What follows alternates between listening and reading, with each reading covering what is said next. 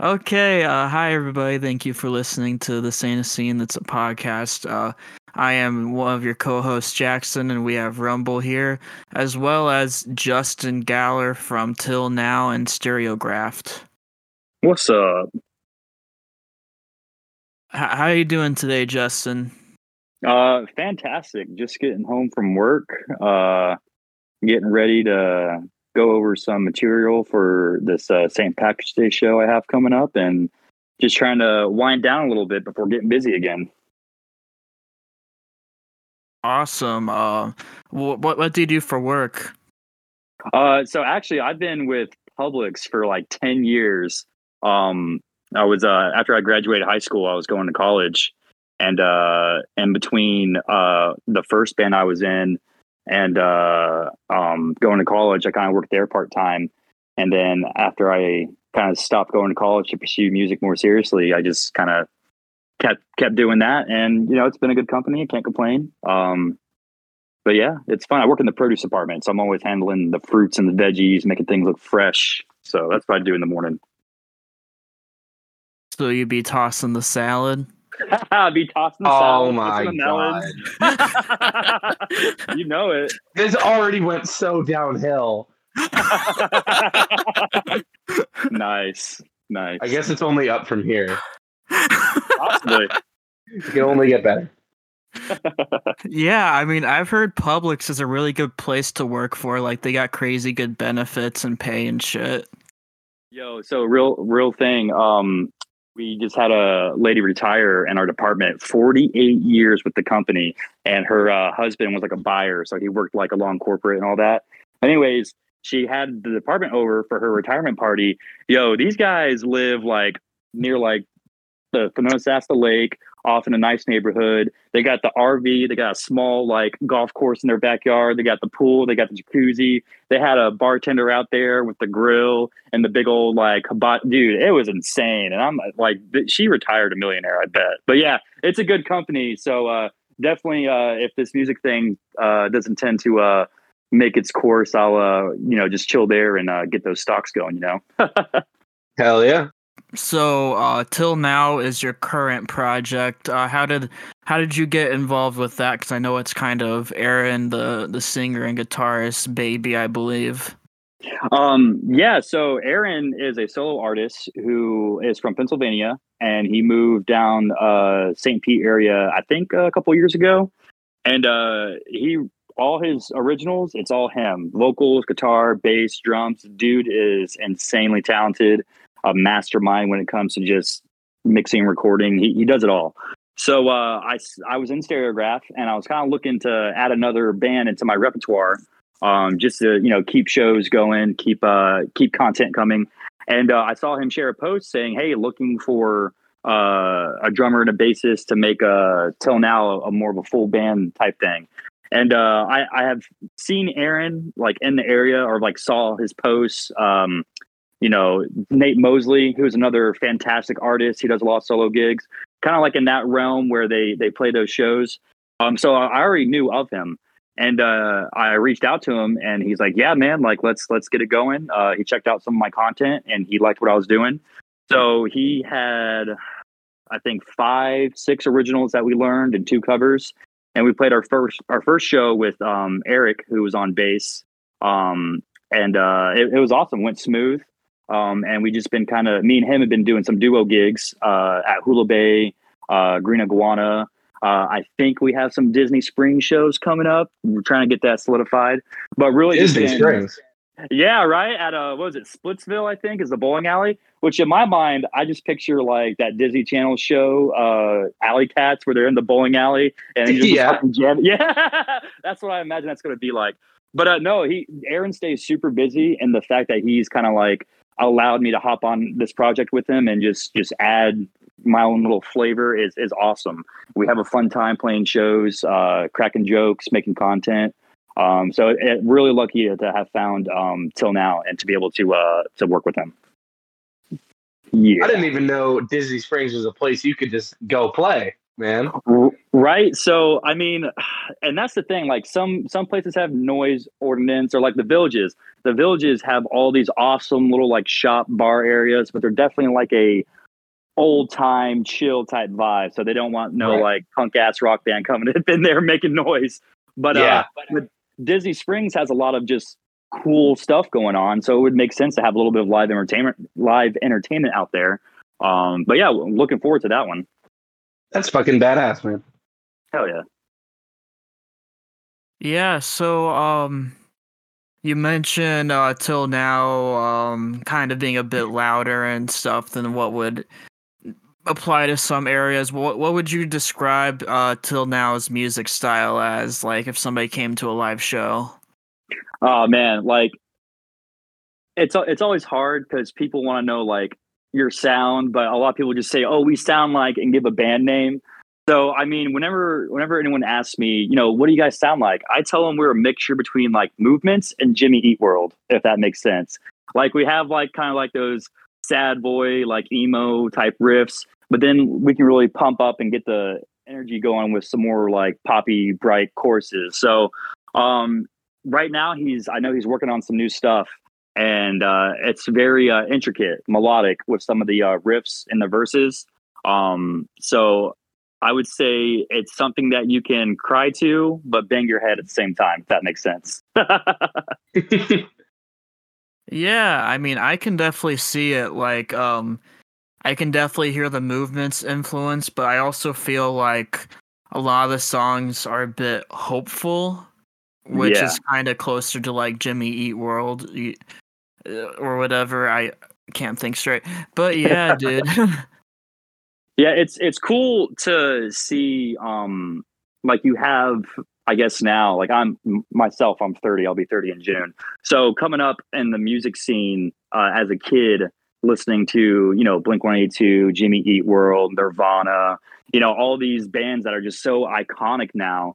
It's really interesting to see these newer bands, even kids who are maybe, you know, 10, 5 years younger than me, and they're saying like, "Oh yeah, my influences are, you know, Blink-182 or the Ramones or the Doors or all these older bands that like were out way before us." And it's insane just to see how music sticks around and evolves, and now you have these fresh new artists kind of putting their own twist in it, but calling back to the things that have paved the way for what we're doing now. It's really cool. So to have a band described as Movements in Jimmy Eat World, to try look towards, like, oh, okay, you know, you have current sounds, but you know, you have like this old school vibe. I don't know, it's music is so interpretive, man. Like people, you can take a song and play it and someone will be like, oh yeah, that was really happy, I love that, and then it turns out it's a super sad song, like a popular one, hey ya by Outkast. That song is about family breaking up, but he even says, oh, y'all don't want to hear me, you just want to dance, because the sound is so happy and poppy. I don't know, I love that. So I try to give a good contrast. We're a little bit of sad, a little bit of happy, you know. Man, if I didn't know any better, I would think you're describing Send and Delete. There you go. Yeah. Yeah, I mean, but like with the more Movements influence, it's definitely a lot more. It gives Midwest emo kind of vibes, like it's like modern baseball or Hot Mulligan, but with the distortion cranked up a little bit more. Oh, for sure. Yeah. Hell yeah. It's funny that you say that, because we just played Daylily by Movements at Hot Wax and Ybor, and we're getting ready for a emo night at Hooch and Hive. And Aaron was like, "Hey man, you wanna add Daylily onto the set list?" I'm like, "Heck yeah, I do." It's just such a, I don't know. Oh, I love that nice song. sound. Yes, it's such a nice sound. So I feel like. Oh, sorry. Go ahead. Oh, you're good. I was just gonna say, I feel like the new songs that Aaron's going to be putting out are definitely going to have that more of that Midwest emo type vibe, because he's been making these videos where he'll take, you know, an emotional part of a TV show or a movie, and he'll put a riff over it, and people are loving it. They're eating it up, because I feel like you can take something that's already emotional. It's already something that you perceive as this is heavy, and you add more emotion onto it. It's great. So I think he's really taking inspiration from that and putting these in the next song. So I'm really excited to see what comes from that. Yeah, I mean, that's really cool. I know Aaron does the Midwest emo covers for reels and TikToks and stuff. But I didn't want to get too far down that rabbit hole because this is about you today, and I'm gonna have Aaron on another day. So I do have a question. Sure. When are you playing at the Hooch and Hive? I think that's the April 1st show for their emo night. Oh, damn it. You got a gig? I've got 2 gigs coming up at the Hooch and Hive. I was hoping it was one of them. Oh, that would have been awesome. Nah, man, we had to get together and plan something. I know Volt DIY is pretty cool at planning your own shows. They're kind of in a weird spot as far as locations, but we've always had a fun time playing there. But definitely, yeah, we'll have to link up and get something going for sure. Dude, I am a little bit concerned about about the Vault because and just to make this clear, this isn't me throwing shade at anybody. This has nothing to do with that. I was on Facebook earlier, and I'm friends with one of the guys that works at the Vault. His name's Steve. Steve is super duper cool. And he posted something that said like, "Hey, we need another band to play the closing show at the Vault." And I was like, "Holy shit! Are they shutting down?" Like, I don't know if that's what that meant, but I'm scared, man. I don't want to lose that place. It's good too, but I know the other guy, I think his name is Drake. He does I think he actually plays in a band, so I know he's busy doing stuff. So I mean, it sucks because it's definitely a nice spot to play, and the guys are cool, but it is a weird spot to be in. You kind of like park off to the side of like this bank, and you're on like the side of the road, and there's like what, like 10 parking spots, and that's it. So hopefully they can relocate and get like a better spot going and keep that energy and keep that presence, because it's a great spot, and people just love coming out just to hear the music. So yeah, I mean, I really hope so. That place genuinely means a lot to me.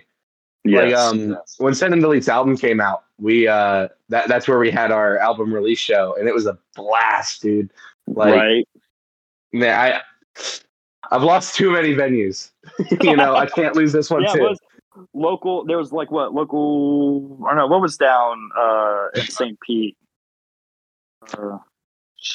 What was it? There's a venue down in St. Pete. Then you had the Goat House in Bradenton, Sarasota, and then there was one more. Oh, I mean, the Orpheum moved. It's still good. It's kicking. It's all right. I like it better than Evil. Yeah.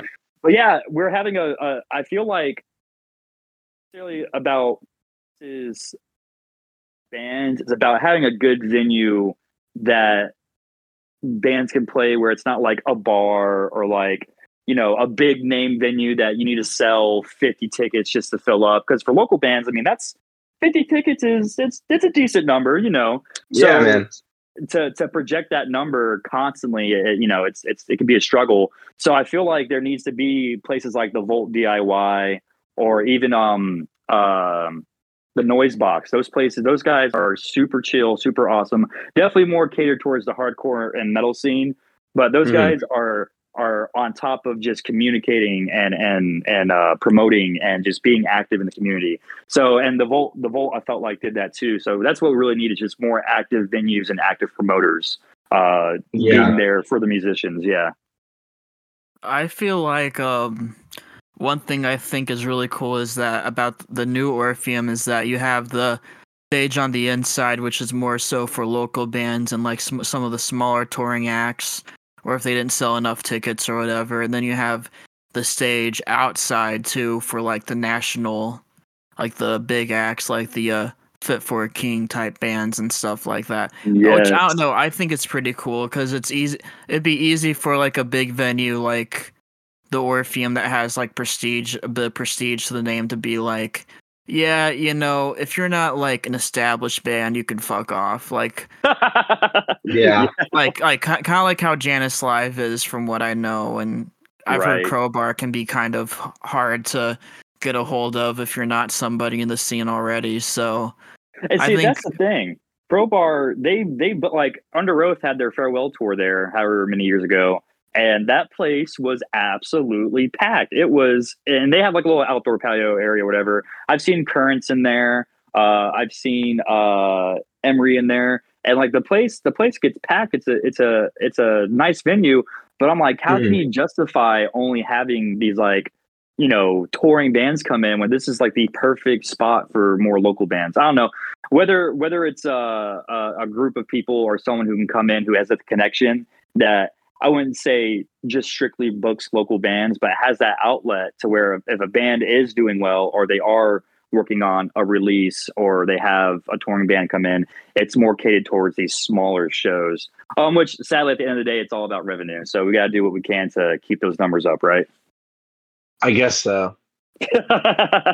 yeah, I just mean like I'm down in Cape Coral by Ollie's Pub, like right down the street from it, and I talk to bands all the time. They're like, "Yeah, I want to play at Ollie's, but all the pictures I've seen, it never looks full." Oh, And Bro, and shut like up. Fuck up. and I'm just like, well, don't you have control over that? It's not really Gary. the venue's responsibility to draw for you. I've seen bands that have like 100 followers on Instagram pack the place at Ollie's, and I've seen bands that have like 3,000 followers play to 2 people. If people dig your shit and your vibe, they'll come out. Like, I don't really get the whole blaming the venue for not drawing thing. No, it's only a thing where like I feel like if a venue, like I know they recently changed like the whole Facebook thing where like you have to co-host an event and that way the venue and the band see it and all that. But if a venue, to me, like let's say I won't say any names, but there's been promoters that have booked in the area that have literally came and say, "Hey, do you have bands to put on this list?" Yeah, here you go. Hey, can you make a flyer for us? Okay, yeah, here you go. Hey, can you make sure to post that flyer? It's like, dude, you're the promoter. What are you like? Why are you having us do all your work and then not even show up to the show? To like, so it's a catch-22, and then you have some venues that like, yeah, they promote some bigger shows and all that, but when it comes to local shows, they're like, oh, they're not going to draw that many people out, so there's no need to promote it. Okay, well, like your platform has a different audience than, let's say, the band who has 100 followers who invites the same 100 people out to the same 3 venues they play. It's almost like, where do we find that new market? Where do we find that new draw where the bands may not have that reach? Because I mean, I thank my friends and my family every time for any likes, shares, coming out to shows, whatever, because they are literally the ones that are supporting the takeoff, the small shows. But at the end of the day, you kind of feel guilty. Hey guys, here's another show. Hey guys, here's another show, and they just came out the past 2 weekends. So it's like, where do we find that new pool, that new area to promote? And I feel like that's where promoters have that ability to say, oh, well, I know how to get in over here, I know how to promote over here. And it's a little bit of a teamwork. That's why we kind of like, pay you, or that's why we give you cuts, so that way we are building together. And the more bands they're active with, the more they have people coming to them saying, oh, I know you can get shows, can we work out a deal?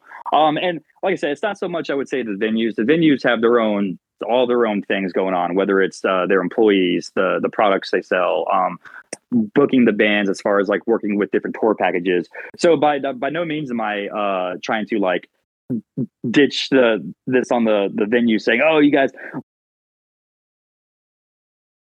thing. You have people who come with the products, and then you have people who want to put that product on the shelf. So it's the venue's responsibility to put that product on a shelf to where it's kind of appealing to bring people in to buy that product. But don't get me wrong, bands all day, every day have every means to promote, share, send messages, emails, websites, all this stuff. The power that I feel like musicians have now is so insanely overwhelming than what they had back in the day. Well, you had like a mixtape, you go to your radio station, hey, can you play this? Someone hears it, luckily, whatever. But now we have TikTok, Twitter, Instagram, Facebook, all these different things to just promote. It's almost like an excuse to not bring people out to a show on the band's end. So I don't know. It's a catch-22 on both sides, I feel like. And when you find a good venue or you find a good promoter who really sits down and well, I wouldn't say sits down, but really communicates what they expect from you and what they need, and you deliver, it just makes the show that much better. And then also having a great crowd that comes out and just loves hanging out and partying. So there's a lot of factors that go into it, but I feel like the more you're active on your end and the better attitude you have, the better the outcome is. So. Yeah, absolutely. I think you're definitely right. I think that, I don't know. My biggest issue with being a musician in the local scene and whatnot is just how unpredictable it is. Because there are times where you could do absolutely everything right, and still like 3 people are going to show up to your show. You know, Yeah. I feel like that's just part of it. Also, I really don't fuck with promoters. Like in large part, I don't.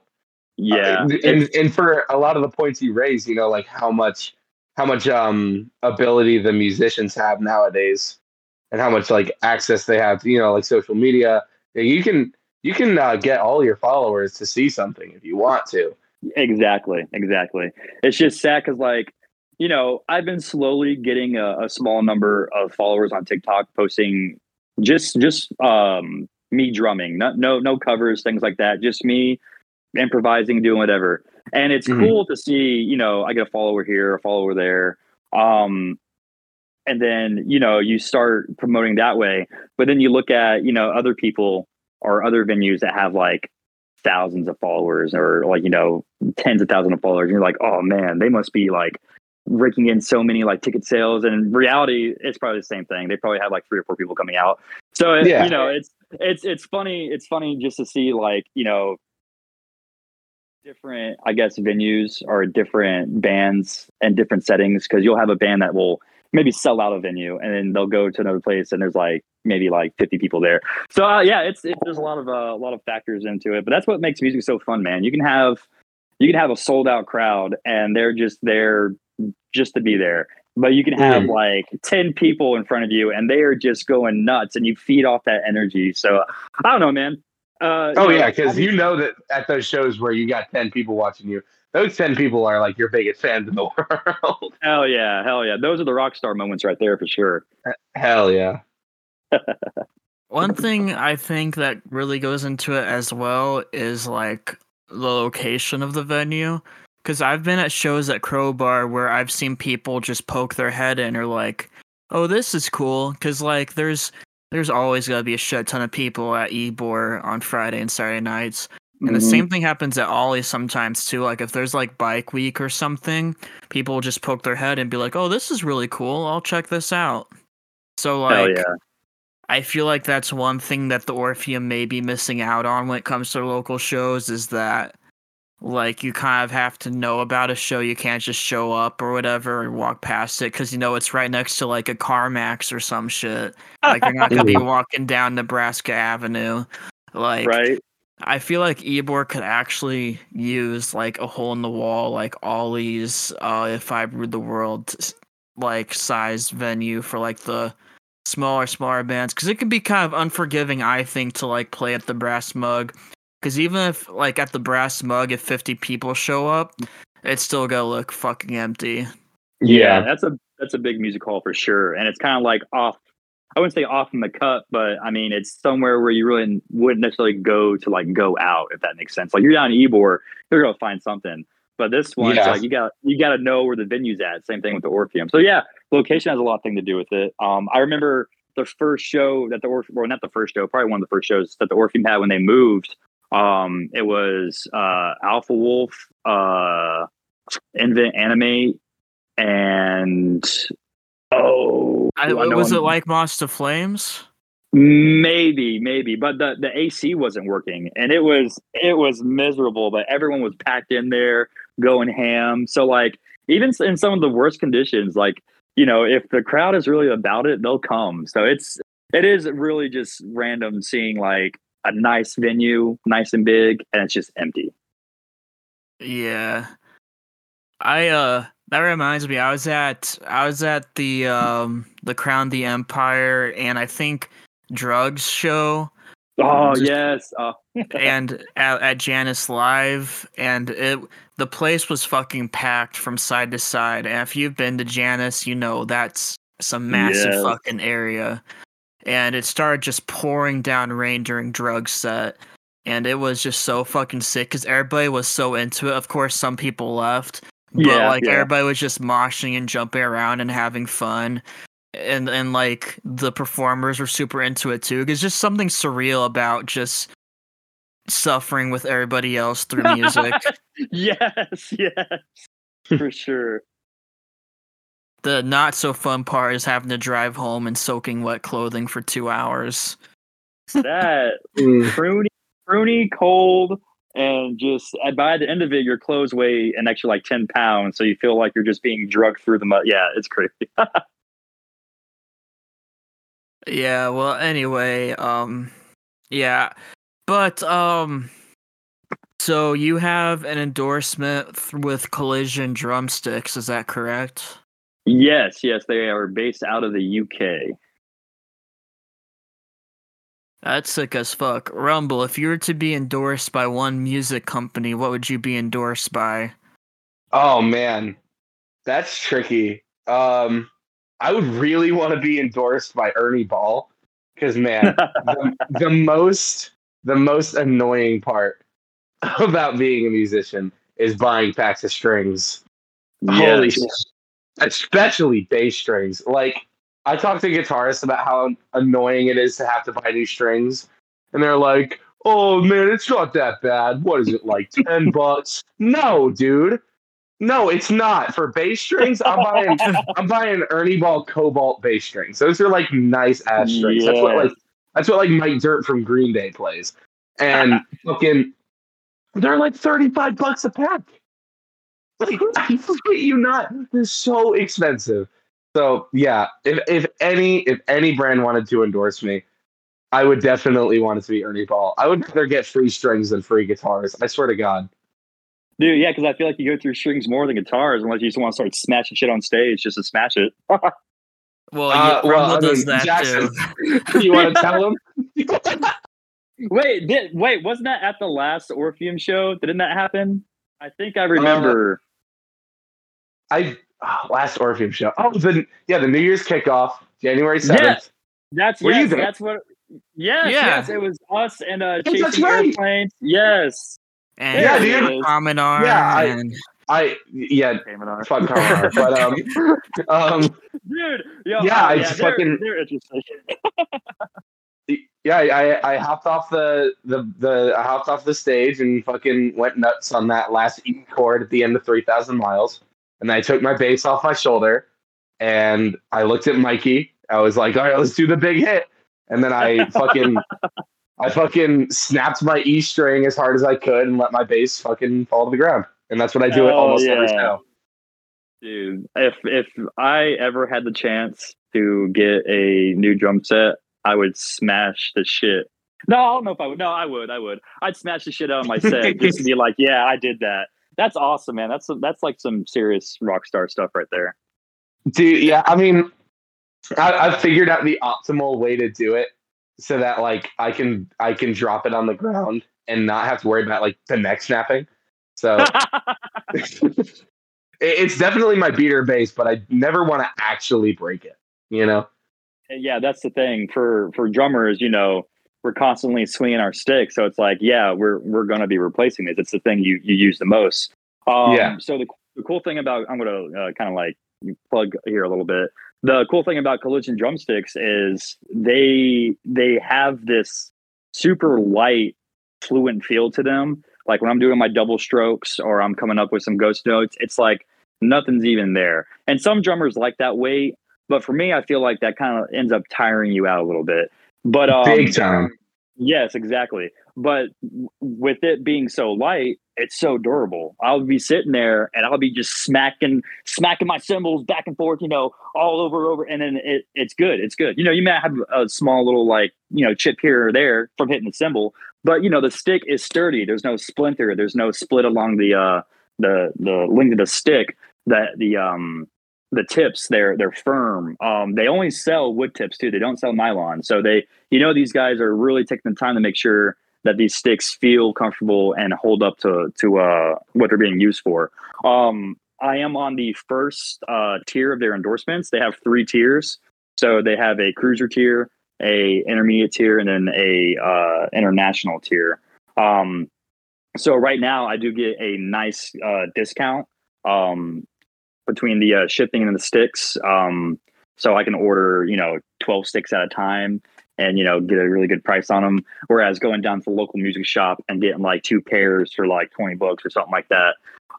So that's super nice. And the more I grow as an artist, the more they endorse me, I guess you could say, or the higher the tiers I go. Nice. Yeah. So, and then I'll have an artist page on their website. So you can go to collisiondrumsticks.com, order your products, watch videos on some of their products, and then you can look up all the artists that they have endorsed. And these guys are really doing a good job at pushing their brand because they're endorsing people from Germany, Italy, Japan, Brazil, America. I know a couple drummers that I talked to. Actually, one, I follow him on Instagram, and he's endorsed. He's in Tampa, and he's endorsed by the brand as well. And some of the guy Chasing Airplanes, Little Lazy, and Pilot Jones, I've talked to all those guys, Chad, Tyler, and all the other guys, just trying to like tell them, hey, like if you're looking for a good endorsement, these are the guys to look for. And so they're excited to try those out and to try to get on that wave. But yeah, honestly, it's definitely a surreal experience growing up as a young kid. Or no, I'm still pretty young, but growing up going to school, I played saxophone. So I played alto, tenor, and baritone sax from 6th grade all the way to 12th grade. But and middle school in 6th grade, when we got to pick our instruments, in my mind, I'm like, oh, I want to do drums. And the tryout line for drums was insanely long. So I'm like, oh, I'm never going to get in. There's too many kids. I know they're better than me. So let's just go ahead and let them do the thing. I picked up saxophone just because, it was fun and my buddy was doing it. So I'm like, yeah, let's do this. And I enjoyed it. It was awesome. I did solos, ensembles, jazz band, symphonic band, concert band, the whole thing. Didn't do marching band though. My school did not have a marching band, so just wasn't in the cards for me. But so playing saxophone, I really learned just the core elements of music theory, building notes, building rhythm, using your ear. And then when I started going to college, I took more theory classes, more sight reading classes. But when I started playing drums, actually, funny story, I had a buddy who in middle school and high school, he played drums. He was a drummer. And a friend of ours had a World of Warcraft account that was, I don't play the game too much, but I know the account was like super badass, like whatever, epic bounce, all that stuff. So he was like, hey, David, if I trade you my drum set, will you trade me your World of Warcraft account? And the guy's like, oh, hell yeah, no problem. So they make the trade, and David hits me up and he's like, hey, man, I don't have room for a drum set. Do you want this drum set?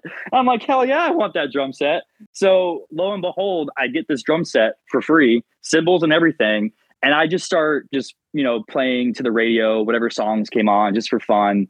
And then the school I went to was a private school, and they had a youth group, which, not really my thing, but it was fun to get together and hang out with, friends from school or people my age. We go out for lunch or dinner afterwards. But anyways, they needed a drummer for youth group, so I started drumming for the youth band. And even then, I definitely had a hard rock metal type of drumming, because we'd be sitting there, we'd be drumming, choruses, light cymbal taps. Here I am fucking thumping the bass, hitting the tongue, and they're like, hey, can you ease up just a little bit? So it was fun, but it didn't last very long. I started drumming for fun, just on my spare time, going to college, and then buddy who hit me up and he was like, "Hey man, like I have some friends who I work with. They play guitar and sing. They're looking for a drummer. Do you want to like see what they got?" I'm like, "Yeah, sure." So we just kind of got together. Actually, that the band was called Two for the Ferrymen, and we still have our album on Bandcamp. And so that was my first official like EP drum recording done by D Bloom from Pristine Audio and Visual. Super awesome dude. But yeah, so I drummed with them for maybe about a year, and then went our separate ways, broke up. Stuck with college for a bit, and then decided to stop going. I ended up getting cancer back in 2015. I'm all good now. Everything's cool. I'm clean, remission, all that. But I took a really big hiatus from doing anything drum related. And even at that point, like I never really did lessons. Like I had music theory down. I had an understanding of rhythm, but like just the actual lessons and practice, I didn't have that routine down. So I kind of just put that on the back burner and just kind of focused on work and just, figuring out, what I want to do. And then during that time, I had a buddy who's from the bassist from my last band, Two for the Ferryman. He hit me up and he's like, "Hey man, we had our drummer dropped out of the gigs we had, getting more serious with work and school. Would you be interested in drumming for these shows?" I'm like, "Yeah, sure. No problem." So both shows were bar gigs, and he sends me the set list. It is 45 songs of whatever they play. And after, I would say it was at least like 2 years of me not doing anything, I'm like, "All right, let's go." So I sat down. I most of the songs I knew. I just had to sit down and go through them. But I learned the covers, learned the originals, played the shows. Super fun. And then they asked me to stay on, so we did that. We played together for 3 years. Put out an album, self-produced. Joe Hall, the bassist, and Steve Knight, the guitarist. They did all the mixing and recording. The guys did phenomenal. And it was super fun to do that. So, and shortly after that, not shortly after that, I would say probably a year after we put out that album, I started drumming with Aaron until now. I had a few projects in between there. I drummed with a hardcore band called The Cash, and we played 3 shows. It was super fun. I enjoyed it. But the main guy, kind of like Aaron, how he makes all the songs, music, and all that, he ended up getting pretty sick and dropping out of the project and put it on the back burner.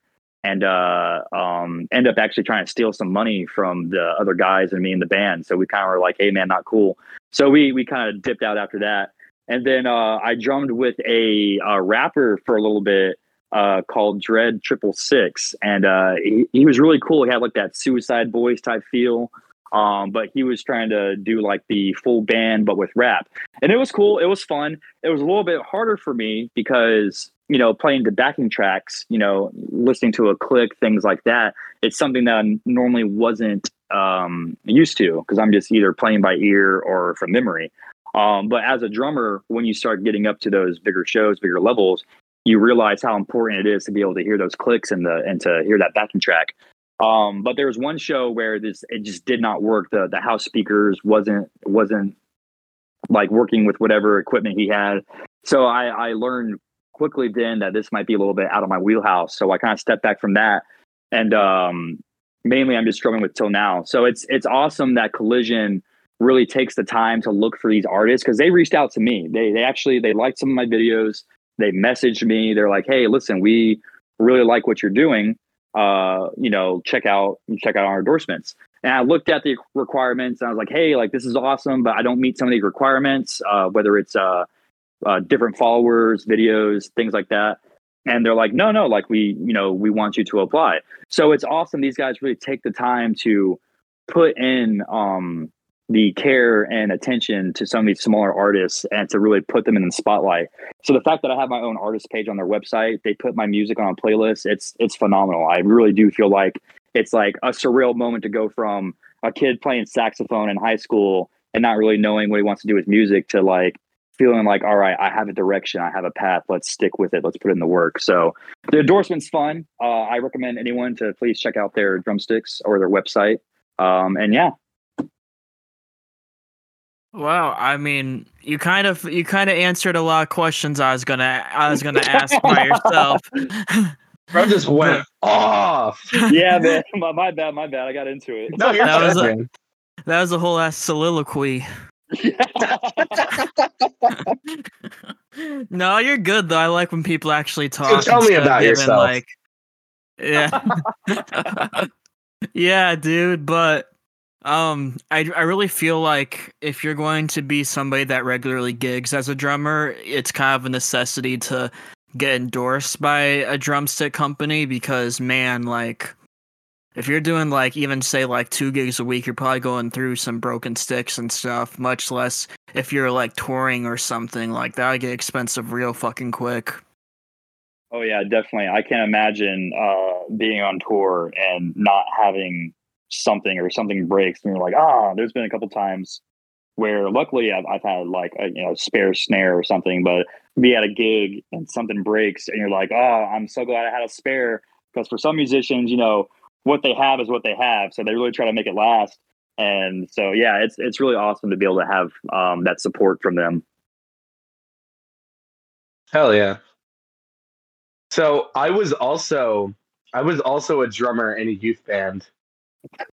Yes. Crazy enough. I was a drummer in my youth group band for I think a couple years. And so I definitely understand, because I learned how to play drums by playing along to like Green Day songs. Yes. So man, they got fucking pissed at me, dude. Jesus going punk rock in the pulpit over here. I'm God. You're so right. But the funny part is, after a little while, the youth the leader of the band, he went to some other church. I forget what happened with him. He left, is my point. And I had just graduated high school, and I was still pretty young. I graduated early. This isn't me bragging. It's just a fact about me. I'm a smart kid. No, I'm not. I graduated when I was like 16, and that guy had left, and they were like, "All right, do you want to be like a youth leader now and like take charge of the band?" And I had nothing else to do, so I was like, "Yeah, I guess." So then I started leading the band, and that just made it worse. I like the pitch heights and the little conductor's wand and all that. Well, I mean, by leading the band, I mean I was playing guitar and I was like the lead singer, and I would pick out the songs and stuff like that. Yes. Yeah. So that was a blast. I found like the most obnoxious Christian songs I could, and I would like, dude, I can't tell you how many times the youth pastor was like, "Hey, I really appreciate what you're doing, man, but can you like pull back a little bit?" And I was like, yeah. For sure. Totally. And then I come back next week with like a new pedal. Should just start like speaking in tongues on stage and swinging your guitar around like, I feel the spirit. You're gonna do Jesus Loves Me Ghost Gent. Dude, you have no idea. Yes, let's go. I played in like my big boy church band is what I called it, the big boy church, because it was just like actual regular Sunday church. Yes. And I pissed people off there too. I started playing drums because that was my first instrument. My dad's a drummer, and we already had a drum set up in the house. And I started like screwing around with it when I was like 6, and I was able to hold down like a really basic beat, but I never really got good at it until like I was 12. That's when I started like actually taking it seriously. I think by the time I actually tried. Yeah, I wasn't just playing a 4 on the floor AC/DC beat. Like I was actually trying to do stuff. Yes. And where was I going with this? Oh yeah. When I was about 14, I think is when I started playing drums in the church band. And it was just like whenever I wanted to, really, because my dad was the normal drummer. So every couple weeks, I'd be like, "Hey, Dad, can I go up there and play drums?" And yes, man, I still wasn't like a super confident drummer at that point, so I was pretty held back when I was up there. But man, like a year later, I had the worship leader like stopping the song to be like, "What are you doing?" yes. No, that's one It thing. was A lot of people ask me is talking about like confidence or like when you perform so many shows, or like, you get nervous? Do you get nervous? And the answer is yes. At every show, I am nervous because you're thinking about this part, or what if this happens? Or there's been one time where I've actually a few times, I should say, that the drum set that I told you I got for free, I'm still using. That is my drum set that I have. I've not gotten a new drum set at all. This drum set's like 20 plus years old. So, anyways, yeah, exactly. So the one of the tom arms is a little slick, a little wore down. So you really gotta screw in that key, that wing nut, to really keep it on. So, anyways, I'm sitting there, hit my toms playing the show, and all of a sudden I go to do a roll, and right when I hit that tom, boom, it falls off mid roll. So I'm like, shit! So I just gotta sit there and keep going, keep doing. And in your mind, that's like the worst case scenario. A head snaps, something falls off, and you gotta readjust your beat. So as long as that doesn't happen, it's a pretty good show. There was one time it was senior year in high school, and I had a solo for tenor sax on this really nice, like, elegant piece. It was kind of sombersome. I can't remember the piece name, but the solo had this super high note for tenor sax first off, and then went down into the melody. And I just remember, like, and they made us stand up for our solos. So there's a big group of us. Well, I wouldn't say big. We probably had like 20, 30 people in our symphonic band. So I go to stand up, I take a breath, and the first note, and I just fucking squeak horribly. And I'm just like, oh my God. And so they record, I don't know how we got a freaking Superior for our piece. So I'm like, thank God. But they had the recording, and we played it back on the bus on the way back to the hotel. That squeak could break glass. Like, I kid you not. It was the worst, like, sounding note in my saxophone career. But it's funny, over time you build that confidence. Like you said, like, you gain the ability, you gain the know-how, and then you start just going crazy and you start adding stuff. So it's funny how, like, common that, like, starting point can be. Like, you're in a youth group and you're kind of like playing some soft songs, and all of a sudden, a couple months pass and you're sitting there like, what's that one drummer, the drummer that's at the wrong gig, and he's sitting there playing on his stick with sharp breath. End up doing that. So, but yeah, man, it was fun being able to do that and perform at a young age and get that kind of like under your belt, as far as like, if you make a mistake, you kind of keep going. And youth group or church bands aren't necessarily that serious, but they definitely like to make the music appealing to the Lord's ears, if you would. Yeah, it rubbed off on me a lot more than I thought it did. Being playing in a worship band for so long, because I was playing in the church band for 4 years, whether it be drums or bass or guitar. I was up there almost every week doing something. Nice. And I had no idea how much it rubbed off on me until someone pointed it out to me, and they were like, you kind of have like a worship leadery vibe on stage. I was like, do I really? And then I start looking back on some pictures, and I'll see pictures of me, like, one hand grabbing the microphone, the other hand like lifted in the air. There you go. Like, oh my God! I really feel God in this Chili's tonight. First of all, absolutely. But, no. The worst part, the worst thing that I ever did, the most youth pastory thing I ever did. Send and Delete played a Valentine's Day show. I think not this last Valentine's Day, but the one before. And we did this really cool thing where right before we played 3,000 Miles, which is always our closer, we everyone hopped off stage except for Jonas, who played on an acoustic guitar. He just played a little love song, and I came up and played a little love song, and Egan came up and did it. And then we all got back up and played 3,000 miles. It was a really cute moment. And we had the place packed. It was really, really, really cute. It was really sweet.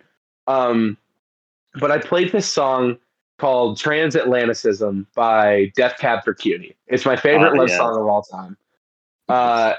And it has a very, there's this section where it just repeats the line, "I need you so much closer," over and over again. So I encouraged everybody to sing along. And without even thinking about it, it didn't even register in my mind until someone pointed it out to me after I was done. I said these words, word for word. Come on, lift those heavenly voices. Those words came out of my mouth. Oh, man. Some people are like, wait, what? Oh, they tricked us. This is a meeting. No. Dude, it's muscle memory, man. Yeah. I went to a private school for like 15 years. So every Wednesday was there you go. Wait, which school? I went to Grace Christian School in Hudson, Florida. Oh, Grace. I went to Sefner Christian. Yeah, we definitely played sports. Really? Yeah. Yeah, dude, I probably creamed your school in volleyball, dude. I didn't doubt it. I played more soccer personally, but dude, that's hilarious. Okay. Small freaking world. Yeah, so man. You know how it is, chapel on Wednesdays or whatever, and you have the pastor up there or whoever, and he's like, all right, let's make this sound good. Or dude, that's hilarious. I totally understand that. I definitely feel you on that one. So, not a lot of people know this about me because I'm a degenerate, tattooed, hardcore kid right now. But I used to teach Sunday school in high school because I went to a private school and I was in National Honor Society because I used to be a good apple, and I always got my service hours by teaching little kids. And it was kind of hell because I had to get up every day at like 7 a.m. Not every day, but Sundays. And I'd always have like basketball games or wrestling or football on like Friday or Saturday and shit, so I was just miserable. But it made me think I wanted to go into teaching, but then I realized I hate kids. Dude, so my favorite teacher of all time is my band director, Mr. Smith. And he is the reason why I thought, you know what, I could go and be a teacher. So I was in college to be a music teacher. And as I got older and, that grumpy man mentality kicks in, you're like, I do not like kids. They're screaming, they're yelling, they're energetic, they're a responsibility. And it's like, I don't know if I could do. Now, honestly, what it is, it's the money. There's no money in teaching, sadly. But yeah, having a cool parental figure or cool adult, in the vicinity definitely made things a lot better, whether it is band or, going to school and having all these uptight, like religious folks. So that's so funny that you said you taught at Sunday school. I would have probably thought you were the coolest guy ever, to be honest. But then you didn't really have like the tattoos or anything like that back then. But no, man, that's hilarious. All these different, like religious backgrounds coming full circle to these guys who are tattooed, playing punk rock music, saying "fuck you." Yeah, literally. Yeah, it's just a whole different world, to be honest. Like, I would have never thought I ended up to be this person I am now from that shit. Because, like, college just completely changed me as who I am as a person and just the real world and shit. But I really want to get to this because we're running out of time, and I know Rumble has like band practice and shit at some point. Yeah. But I know that me and you, Justin, like the same music. I'm gonna see you at the Fit for a King show on Wednesday, right? Oh hell yes! I'm so pumped. I am too. Like I have never shot a favorite. This is gonna sound bad. I'm sorry, Rumble, but I've never shot a favorite band of mine before. Like one that I regularly listen to. This podcast is over. I just want to me, a big dream is to shoot like The Devil Wears Prada or Dayseeker or like Monster Flames and stuff like that. And like Fit for a King is like the first step towards that, and I'm so fucking excited. When I saw that you shared that post, I was like, "Yo, that!" Or actually, when you messaged me, I was like, "Yo, that is fucking sick." Because in my eyes, that you've made it. Like once you shoot a band that is touring not only nationally but internationally, dude. That like we were talking about reach and media. Your photos are going to be viewed by probably realistically millions of people. So, dude, that's so freaking cool. I'm so freaking stoked to see you in action. I'm really hoping Tuck does some really cool Beyblade bass spins for you. Yeah, I'm definitely gonna stay on like the left side of the stage or wherever he is, just just in case, because that could be some cool shit. But like, but what I was getting to is like, who have you been listening to lately? Ooh, all right. So right now, man, that is a good question. I usually am on point with this, but I'm really trying to stretch out and listen to new music. Oh, okay. Well, the big one on everyone's mind right now, Sleep Token. Like I've listened to their previous album. Definitely good, definitely atmospheric. But the singles they just put out, Chef Kisses, phenomenal. They hit every spot just right. Invent Animate has a new album coming out. Their new song, was it Emulsion of the Night? I don't know the first word. I'm sorry, but their new single they just put out is awesome. They have like this really like slow Dejenti breakdown, and they kind of bring it back a little bit slower. But these guys are also from Australia, like North Lane and Alpha Wolf, two other bands who are phenomenal, and I'm excited to see Wednesday. But these Australian bands, Polaris, North Lane, Alpha Wolf, they've been coming out with these real like metalcore, like kind of like busy sections where there's a lot going on. Then they just break down into these heavy ass fucking breakdowns, and I love it.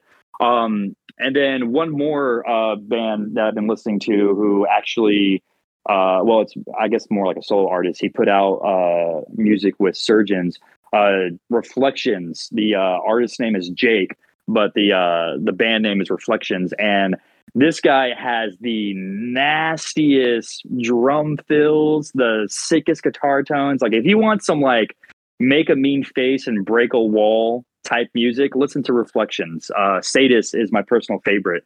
He has this triple like little like tri-tom hit that he does in the middle of the section. It's like it's sick. It's sick.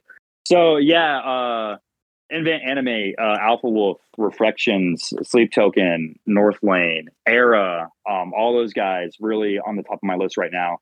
But I'm really trying to find some new local like very underground stuff.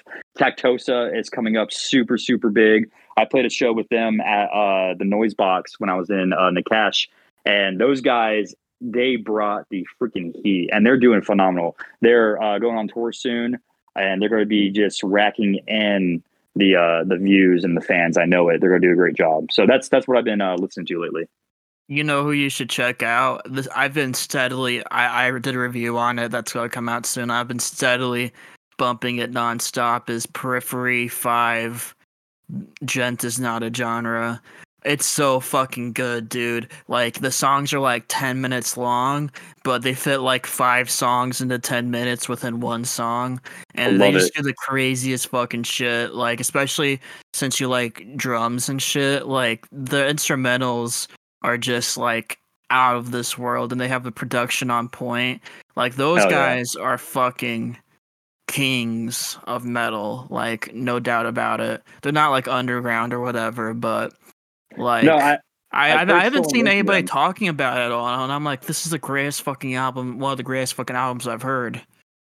I've had someone mention them to me before. I was at a show once, and they had a Periphery shirt, and they're like, "Yo, you need to check." I was actually there to see North Lane, and they're like, "Yo, if you like North Lane, check these guys out." And I just saw a TikTok video of someone doing like guitar tabs to what you just talked about, and yeah, I'll have to check that out because if it's already getting like some heat on social media, it's good.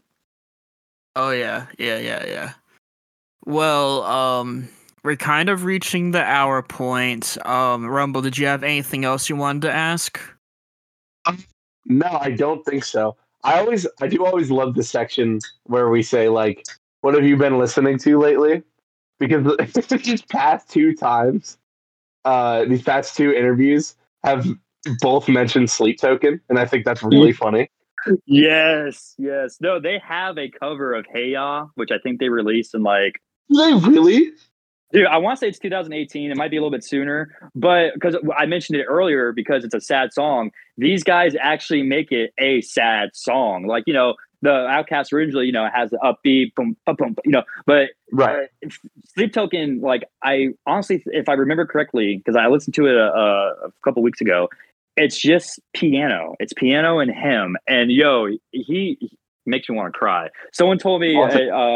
I saw a meme. It was like Sleep Token's just Sam Smith the gent. That's basically what it sounds like. So I'll definitely have to check that out. Maybe one of these days, Jackson and I will interview someone who I can actually talk to about what we've been listening to lately. Man, I've just never been like, metal is sick. Metal is super cool. It's never really been really my thing, I feel like it's a little bit of an acquired taste, because when I was younger, what got me into it was the drums and the guitar, just awesome sounding fast sections. But then, like, as you get older and you start listening to lyrics or different things, you're like, wow, these guys are spitting some real shit. Like, I relate.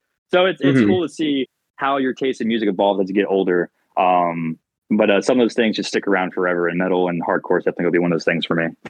Okay, here's what I'm gonna do. I'm going to make an official "This Ain't a Scene, It's a Podcast" introduction to metal playlist, and I'm gonna give you, Rumble, a homework assignment where you listen to a playlist I make for you, and then we discuss like your thoughts on it. And that sounds really fun though, and like maybe you can make one of like emo shit for me or whatever, and we can make them public. So like, if somebody hasn't listened to metal before, but they listen to emo music, they can check out metal. Or if somebody is like a metal fan, but isn't really that into like Rumble's Death Cab for Cutie, modern baseball type shit, you can check that out. So I think that's a fun idea that we'll play with.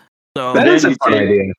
You take the song that you talk about, or the songs that you talk about, one metal, hardcore, one emo, punk, and you get someone to mash it up at the end and see if it works or not. Yeah, that does sound fun. Well, anyway, so this is kind of weird because you kind of like, I know that Aaron writes the songs and stuff, but I always ask what is your best sales pitch to check you out, but I'll add the qualifier to check out your drumming content or check out like a live Till Now show, like your best sales pitch. Oh, my best sales pitch. Shoot. If you want to go out, have a fun time, but also be in your feels where you can disassociate for a minute and contemplate that one time that you picked that lollipop up off the ground and licked it and wondering if anyone saw you, that's a Till Now show.